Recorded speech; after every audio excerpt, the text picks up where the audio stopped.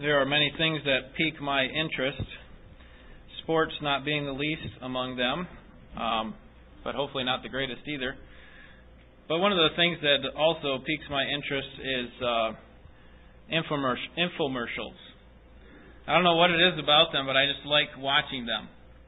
I love to see how they demonize the classic kitchen appliances. You know what I'm talking about? They have it all in black and white, and the kitchens are a mess, and usually the mother of the house is in a wreck. Her hair's all messed up and things. But then when their appliance comes along, it's all in perfect color, the kitchen's in beautiful condition, and they've just got this one appliance out there on the counter instead of all these other dirty pots and pans. One of the ones that I especially like to watch that I've seen recently is the GT Express 101. It's a two-sided grill. And I love how you can just throw your leftovers in there and come out with a gourmet meal that you otherwise wouldn't have had. It's amazing to me that those appliances can make such small portions. You know, they have the little taste tester guy standing there the whole time, and he grabs that little thing out of there and he takes a little nibble on it, and that was it. Wow, that was really appetizing. Thank you. Like, I'm so full. I just watch those infomercials for hours, but other times they don't pique my interest at all. And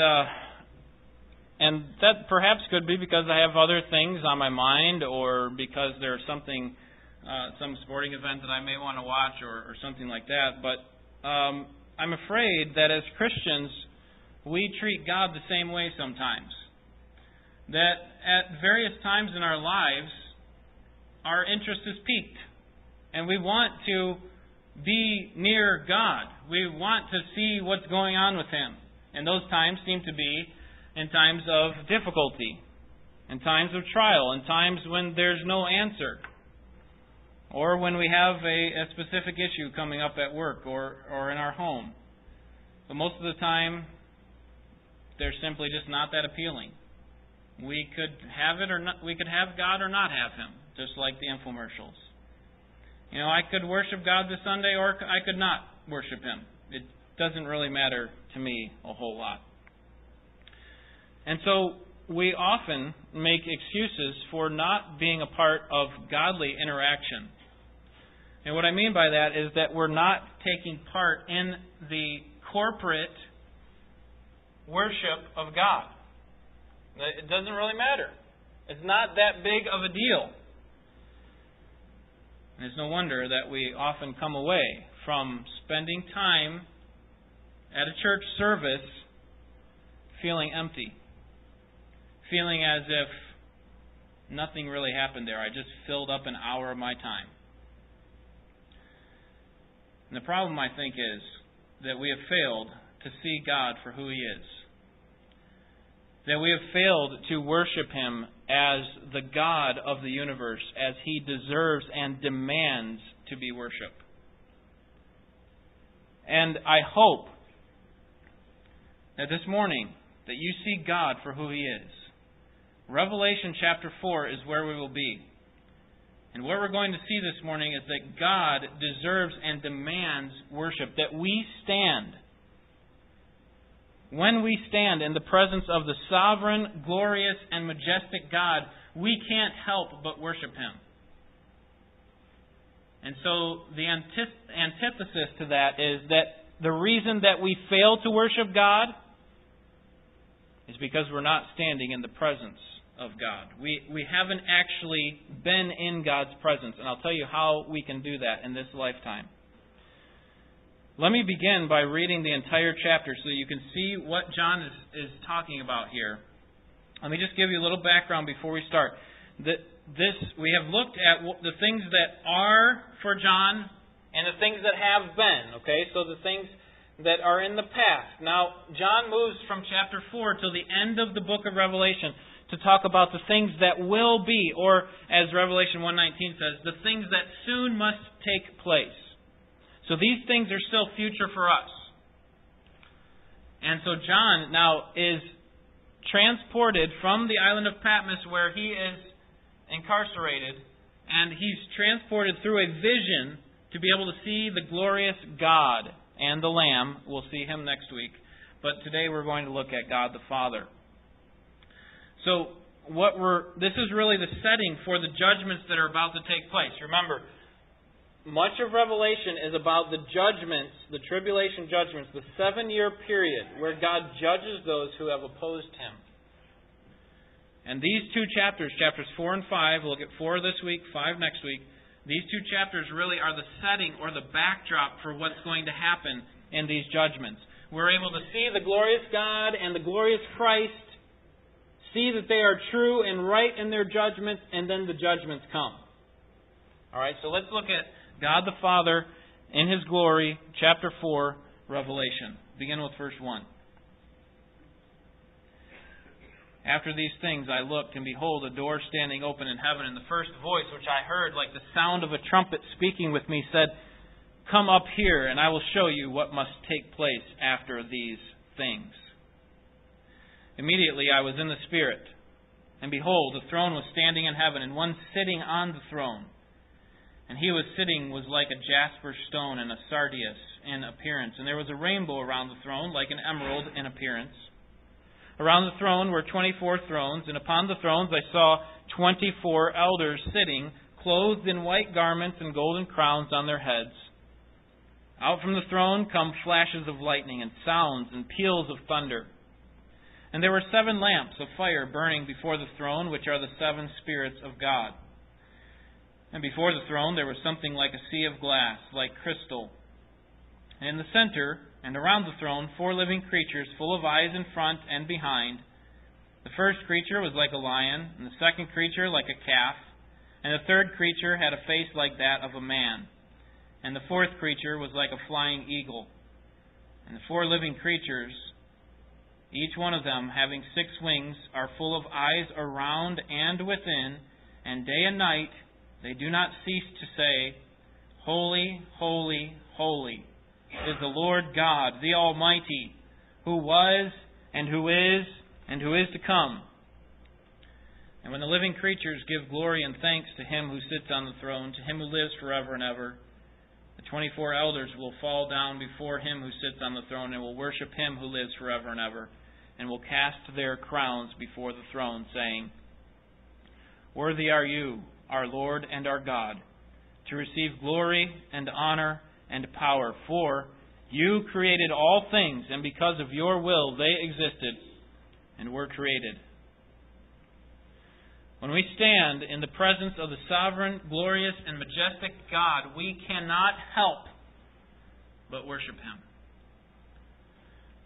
In verses 1 through 8, we see John standing in the presence of the sovereign, glorious, and majestic God. The passage begins with an invitation to John in verses 1 and 2, and the speaker seems to be Christ, although His name is not mentioned. Look at verse 1 again. "After these things I looked, and behold, a door standing open in heaven, and the first voice which I had heard," notice, "like the sound of a trumpet speaking with me, said." Turn back to chapter 1 with me, and I'll show you why I think this is Christ speaking to him.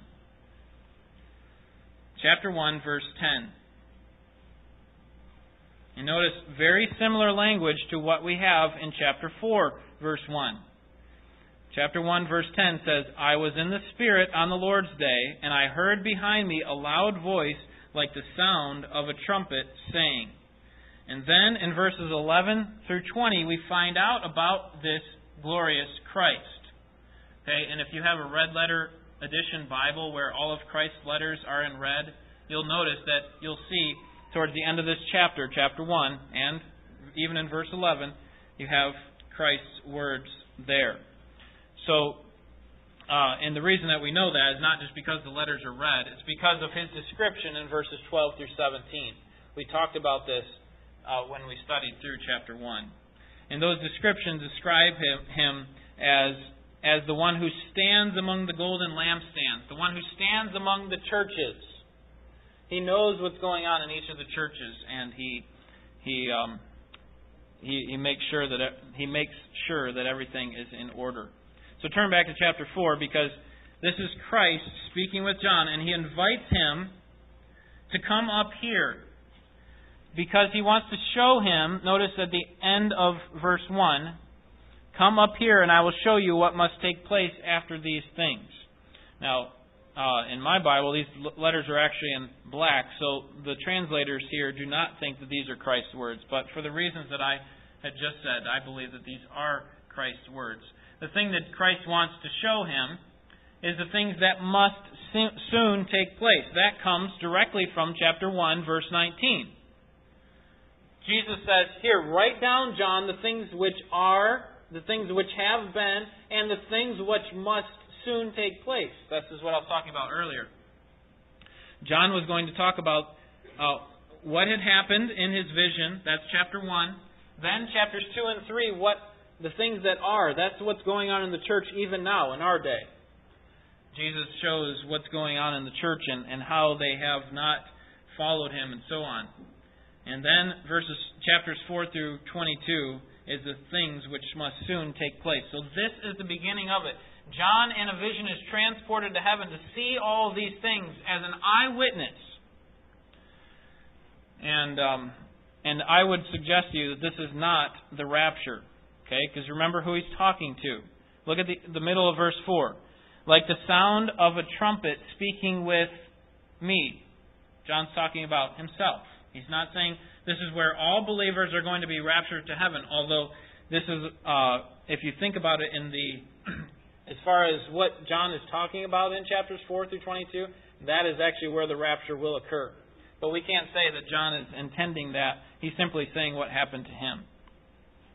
Now, the main focus of this passage, perhaps you noticed, is the throne of God. The throne of God is mentioned 11 times, and the word throne is actually mentioned 13 times. The other two refer to the thrones of the 24 elders. And so this passage really is about God. The fact that He is sitting on His throne, we're going to see that He's actually called that, the one who sits on the throne. The fact that He's sitting does not mean that He is inactive or that His work is done, but rather that He is, like we would see a king on a throne. What does that mean? It means that He is the sovereign ruler over His land. So what does that mean, that God is sitting on His throne? The throne of the entire universe. It means that He is the sovereign ruler over all the universe.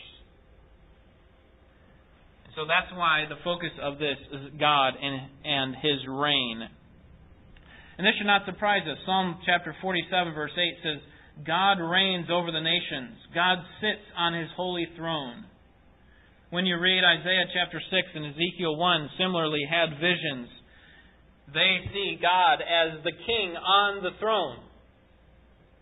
So we should recognize that God is, while He is everywhere present, remember, He's Spirit. So He is also seen in His glory on His throne as the ruler over all. Now, why do I call the one who is sitting on the throne God the Father? Why is this not Jesus Christ? Why is this not the Son? Notice what God is called in verse 8.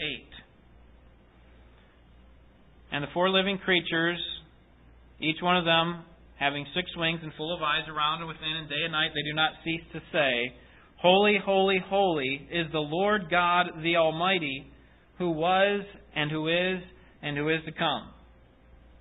So in verse 8 and in verse 11, He's called the Lord God. Here in verse 8, He's called the Lord God the Almighty. Okay, and if you know your Old Testament, you know that those words are generally used for God the Father. In fact, in the New Testament, in the Old Testament, they're always used for God the Father. In the New Testament, they're often used for God the Father. The only time when they're not is to show that Jesus is God. Okay, not that this is Christ here. So I would suggest to you that this is God the Father sitting on the throne. The second reason I say that this is God the Father, turn to chapter 5, verse 6, and I'll show you the next event that happens after our passage. Okay, this is where they try to determine who's going to open this book with all these seals and bring these judgments. And verse 6 reads, And I saw between the throne with the 4 living creatures. Okay, this is the throne we're talking about in chapter 4. We're trying to find who's sitting on this throne. I saw between the throne and the elders a lamb standing as if slain. Who is that lamb who's standing as if slain? Does anyone know? It's Christ. Okay, we're going to find out His identity later, because in verse 9 of chapter 5 it says, "Worthy are you to take the books, for you were slain. Your blood purchased the men of every people, tribe, kindred, tongue, and nation," or at least was adequate enough to do so. So we know that this is Christ. In fact, He's called in verse 5 the Lion of the tribe of Judah, the Root of David. That is Jesus Christ. So if between the throne and the 24 thrones is this Lamb standing, then that cannot be Christ also sitting on the throne. Okay, that is God the Father. And we know that this is God the Father. Further, look at verse 13 of chapter 5. Look at the end of the verse, the praise that comes from every created thing. "To Him who sits on the throne and to the Lamb." Here we clearly see them distinguished as two separate persons. That God the Father is the one who sits on the throne, and we praise the Lamb, Jesus Christ. Okay, so they're two separate. And so God here in Revelation is often described as the one who sits on the throne. And I believe the purpose for that is because we need to see that God is sovereign, that He is in control of all things, that no one can usurp His authority. No one can overthrow Him, even if everyone in the world tried to overpower Him. Even if all the demons and Satan himself, they could not overthrow the God of the universe. So we see God as sovereign. Secondly, we see God as glorious, verse 3 of chapter 4. "And He who is sitting like a jasper stone, a sardius in appearance, and there was a rainbow around the throne like an emerald in appearance." Now this, for John, is very difficult to describe. Remember, no one can see God at any time. 1 Timothy 6:16. So this isn't God in a physical form. This is actually the glory of God. You remember in the Old Testament, when the people of Israel were being led out of Egypt, how were they led? Was it by a physical person walking? It was by a glory cloud during the day and a pillar of fire by night. See, God has to come in some sort of appearance because He is Spirit. So for John to see God the Father sitting on the throne, what did he see? Well, he explains to you what he saw. He saw these brilliant colors. He saw jasper. Now, jasper is probably not this opaque or pale red, yellow, or green stone like we think of it today. It's probably more like a diamond. We don't have time to turn to chapter 21, verse 11, but it's actually called a crystal clear jasper. It's probably more like a diamond that he is seeing. And he's also seeing this color of sardius, which is a bright red ruby stone, and an emerald rainbow. So it's probably not like a rainbow like we see with all the different colors, but rather different shades of green that surround the throne. So there's this bright, glowing, beautiful colors coming from the throne of God. And that is the display of God's glory. Listen to how God's glory is explained in other parts of Scripture. In 1 Kings chapter 22, verse 19, he is seen with the hosts of heaven standing around him. Isaiah 6:1, he sits on the throne with the train of his robe filling the temple. Ezekiel 1:26. Over their heads, that is the four living creatures, there was something resembling a throne like lapis lazuli in appearance, and on that which resembled the throne high up was a figure with the appearance of a man. When people come before the throne of God, they don't see God Himself. They see His glory. And this is what John sees. John sees God in His glory. And so his goal is not to describe the physical features of God, because God the Father is not a physical being. But He is glorious. John sees Him there and recognizes Him for who He is. Thirdly, we see that God is majestic in verses 4 through 8. And the reason I say that is because of the people or the beings that are around the throne. First, in verse 4, we see these 24 elders. Now, what did I say the purpose of God's throne was? What was it to show us? It was to show that He is ruler over all. So what does that suggest about these 24 thrones around His throne? It doesn't mean that they're ruler over all, but in some sense they have some leadership. That these 24 elders rule in some way. And understanding the purpose of these thrones will help us to determine who these 24 elders are. And I think this is a much debated topic, whether these are angels or humans. And I'll try to just go through these quickly. Some believe that these 24 elders are angels. They would argue from chapter 5, verses 8 through 10, and they would say that they're talking about redemption as if it belongs to someone else. So why would believers, if these are believers, why would believers talk about redemption in that way? Others believe that these are people who believed in God. Some believe that they are priests, like Old Testament priests. There were 24 of them in 1 Chronicles chapter 24. Others who think that these are humans believe that they're representative of the Old Testament and the New Testament. So you have 24 thrones. 12 would be for the 12 apostles. Who do you think the other 12 would be for? For the leaders of the 12 tribes of Israel, right? So that's how they take it. But I would actually argue that this is referring to church saints only. A church saints only.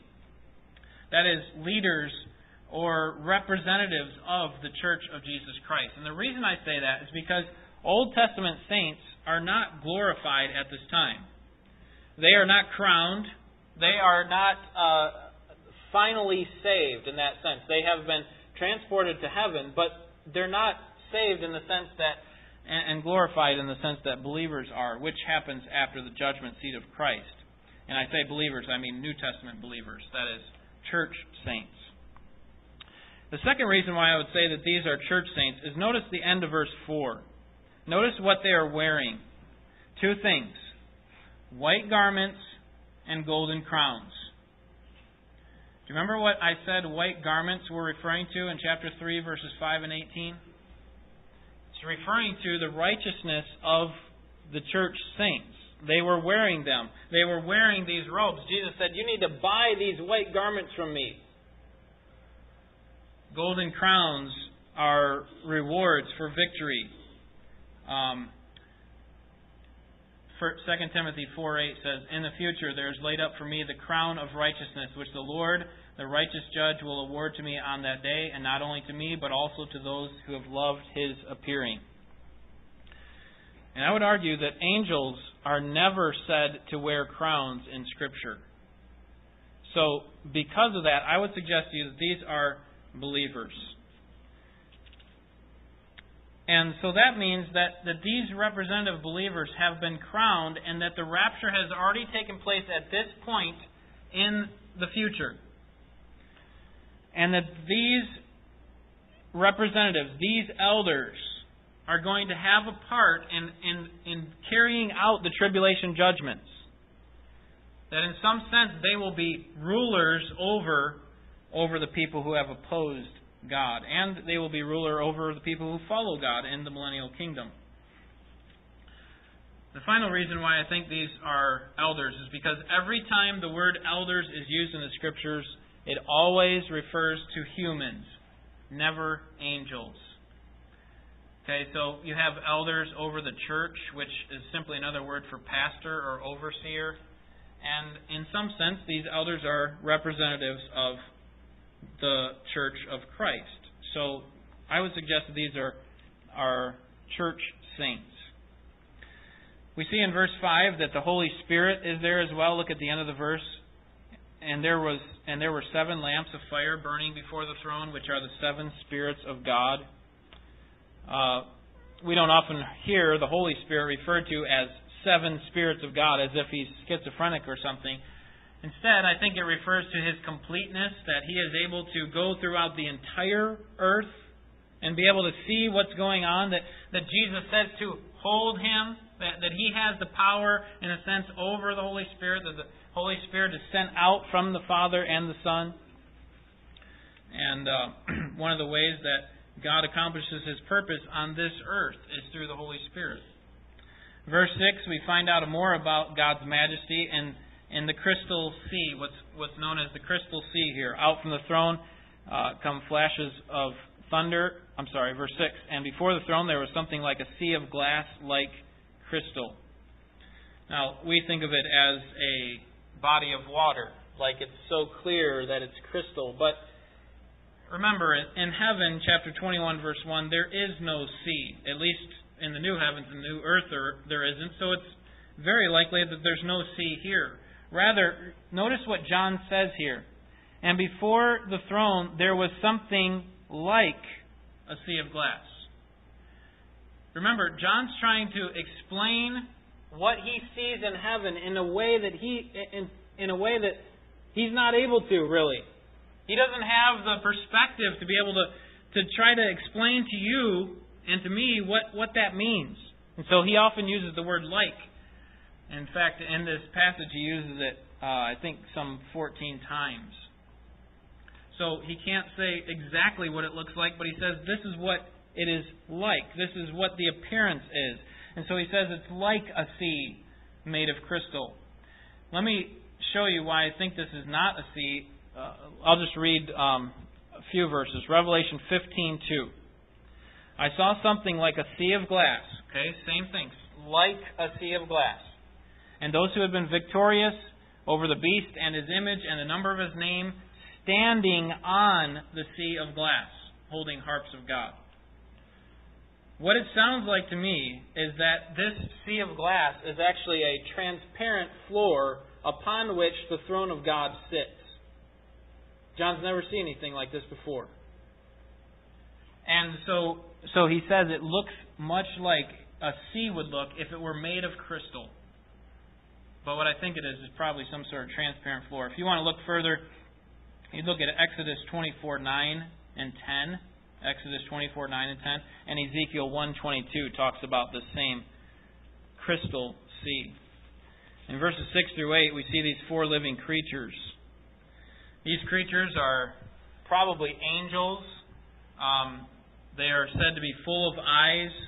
They have face like a lion. They have 6 wings, and they cry out, "Holy, holy, holy." Doesn't that sound like Isaiah chapter 6?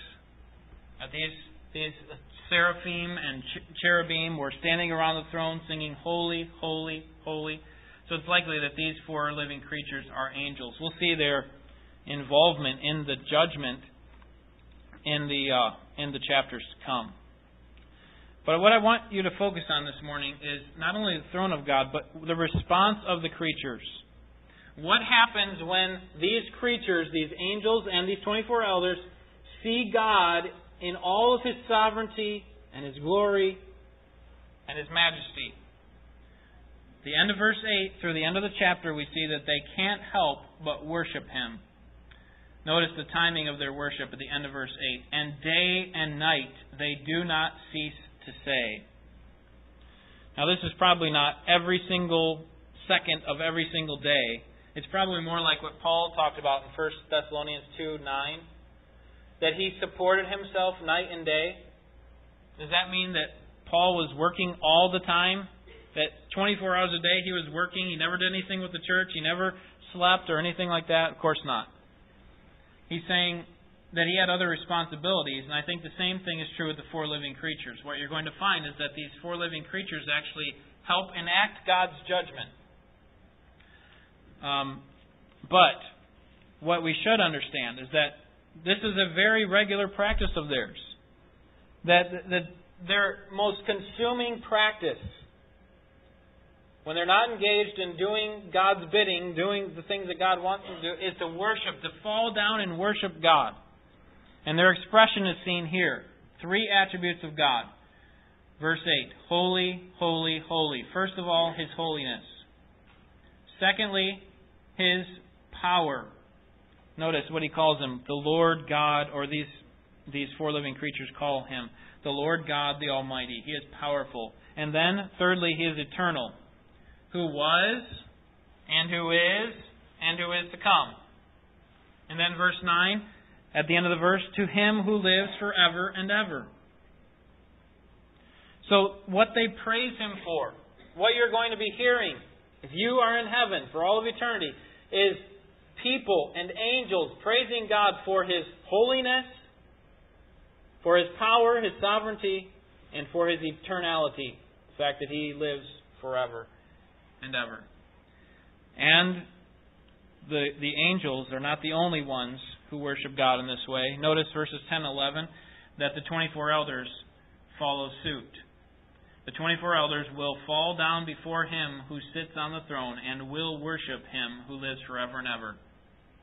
Okay, and when do they fall down? Look at the beginning of verse 9. And when the living creatures give glory and honor and thanks to Him who sits on the throne. Then verse 10, then we could say the 24 elders fall down. So how often do the 24 elders fall down and worship God? We could say day and night. They never stop praising God. That is, whenever they're not doing God's bidding. And the posture of their worship, verse 10, is that they fall down. It is an act of humility to stand before the holy God.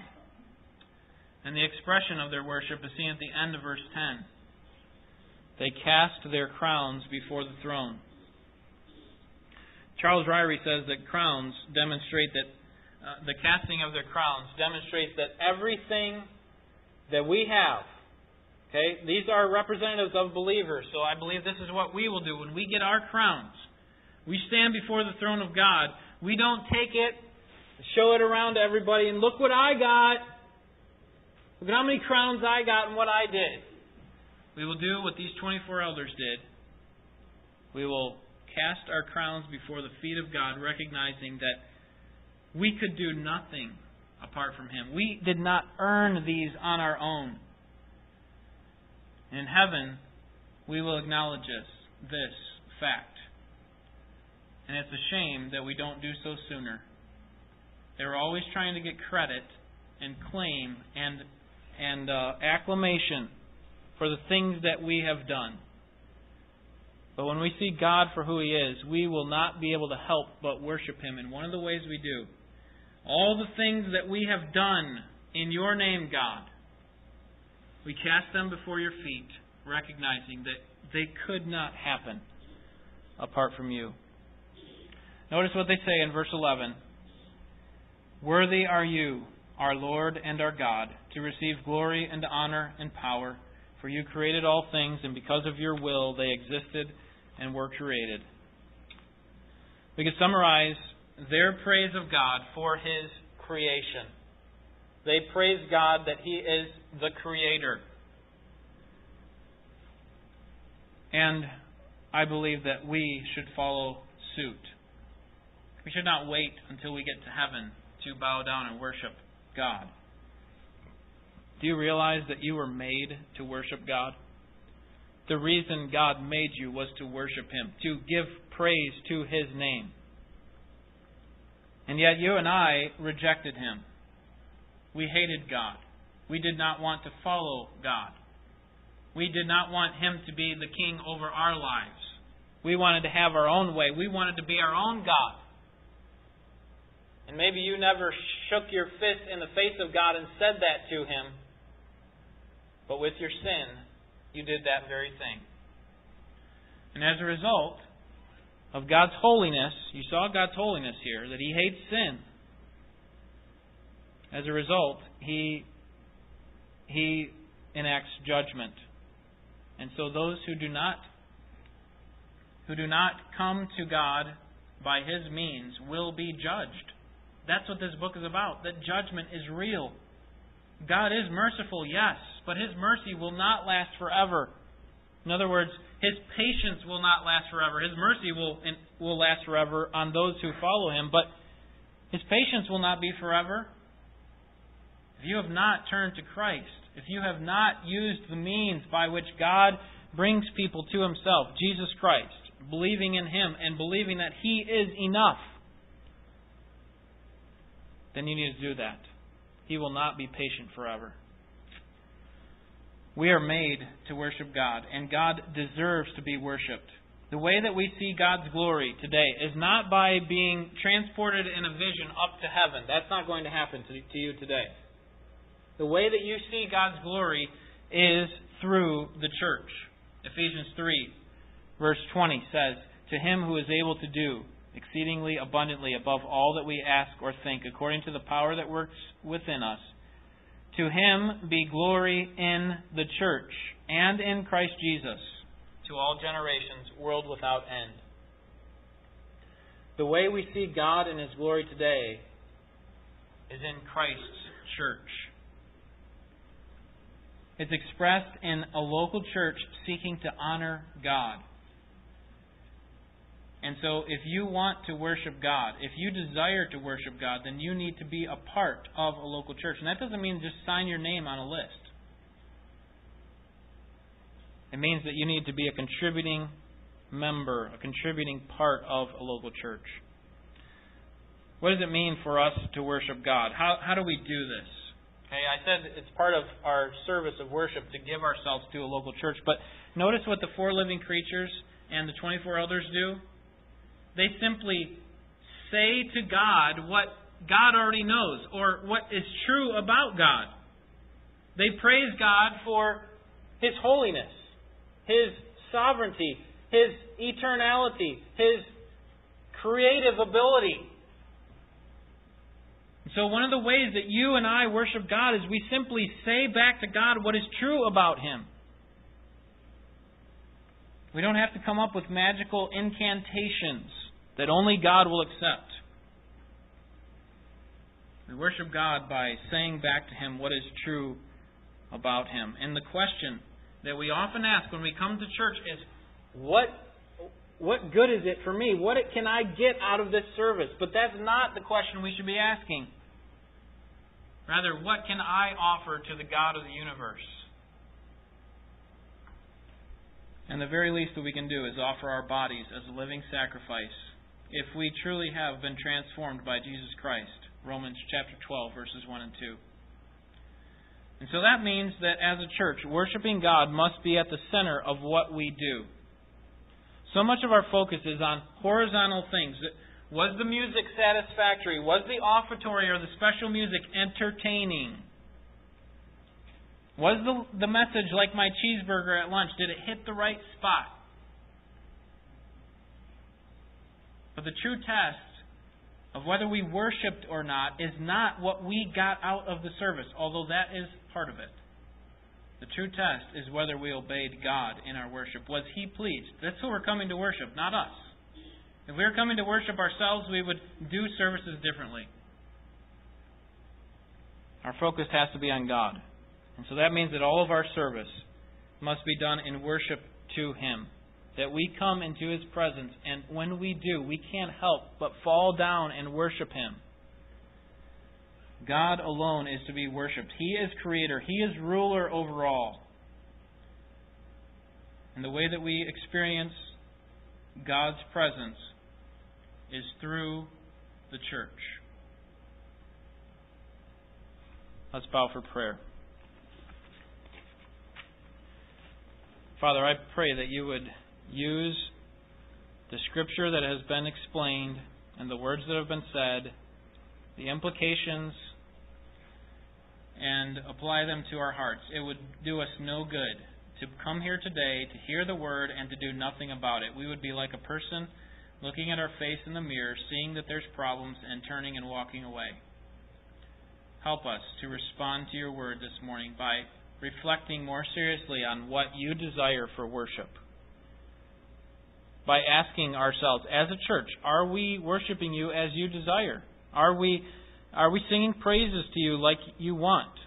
Are we giving to You? Are we listening to and responding to Your Word as You desire? Are we simply going through the motions?